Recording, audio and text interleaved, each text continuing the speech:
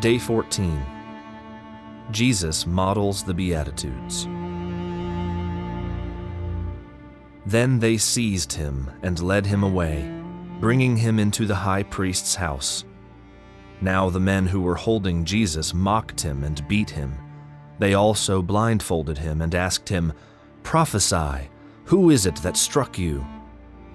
And they spoke many other words against him, reviling him. Luke chapter 22, verse 54 and verses 63 through 65.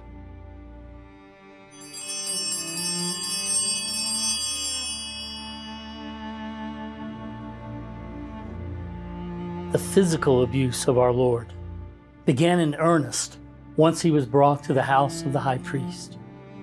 Perhaps some of those present in the crowd had heard him preach the Beatitudes.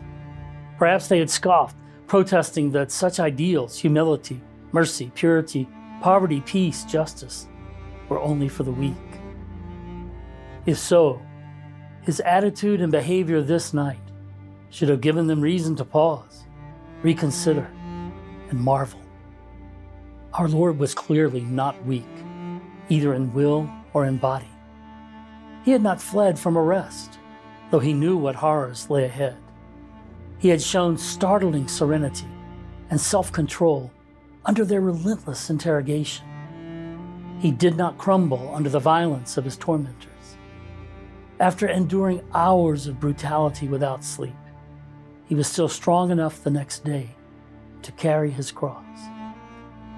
Throughout this stunning display of strength, Maria observed in her vision Jesus as the perfect model of humility, mercy, and all the rest of the Beatitudes. So when his followers were later called upon to do the same, they knew it could be done. He had led the way by example. Jesus, teach us to imitate your blessedness in all areas of our lives, both during times of happiness and times of adversity.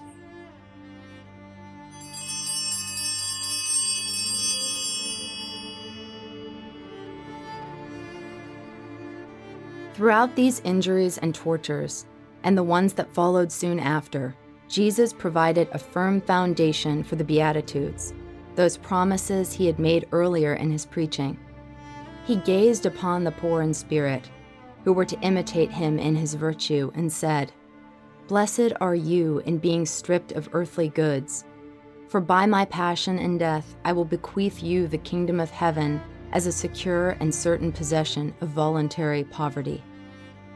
Blessed are the meek who suffer and endure afflictions and trials.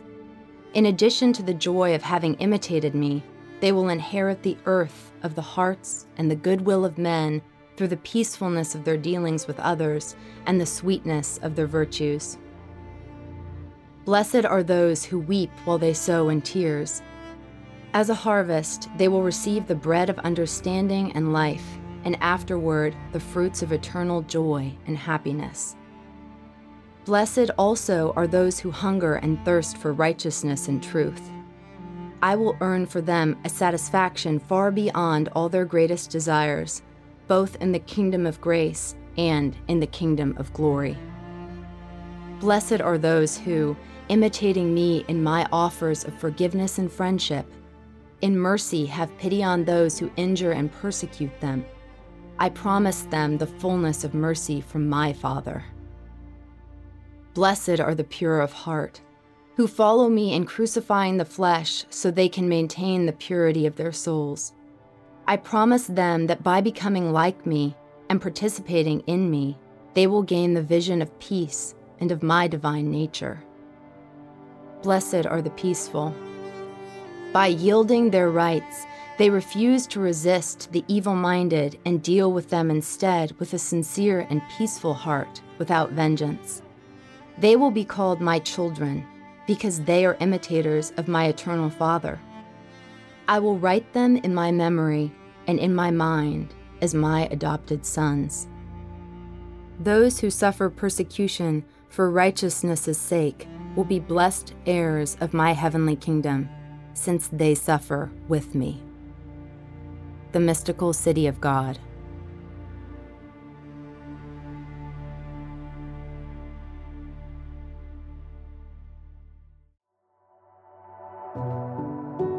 This has been an episode of Lent, 40 Reflections and Mystical Revelations on the Passion, a podcast brought to you by TAN.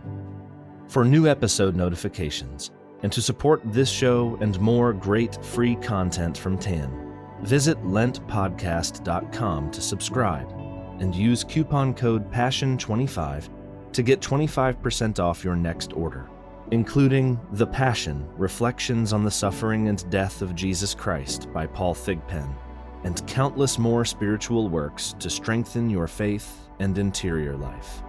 Thanks for listening.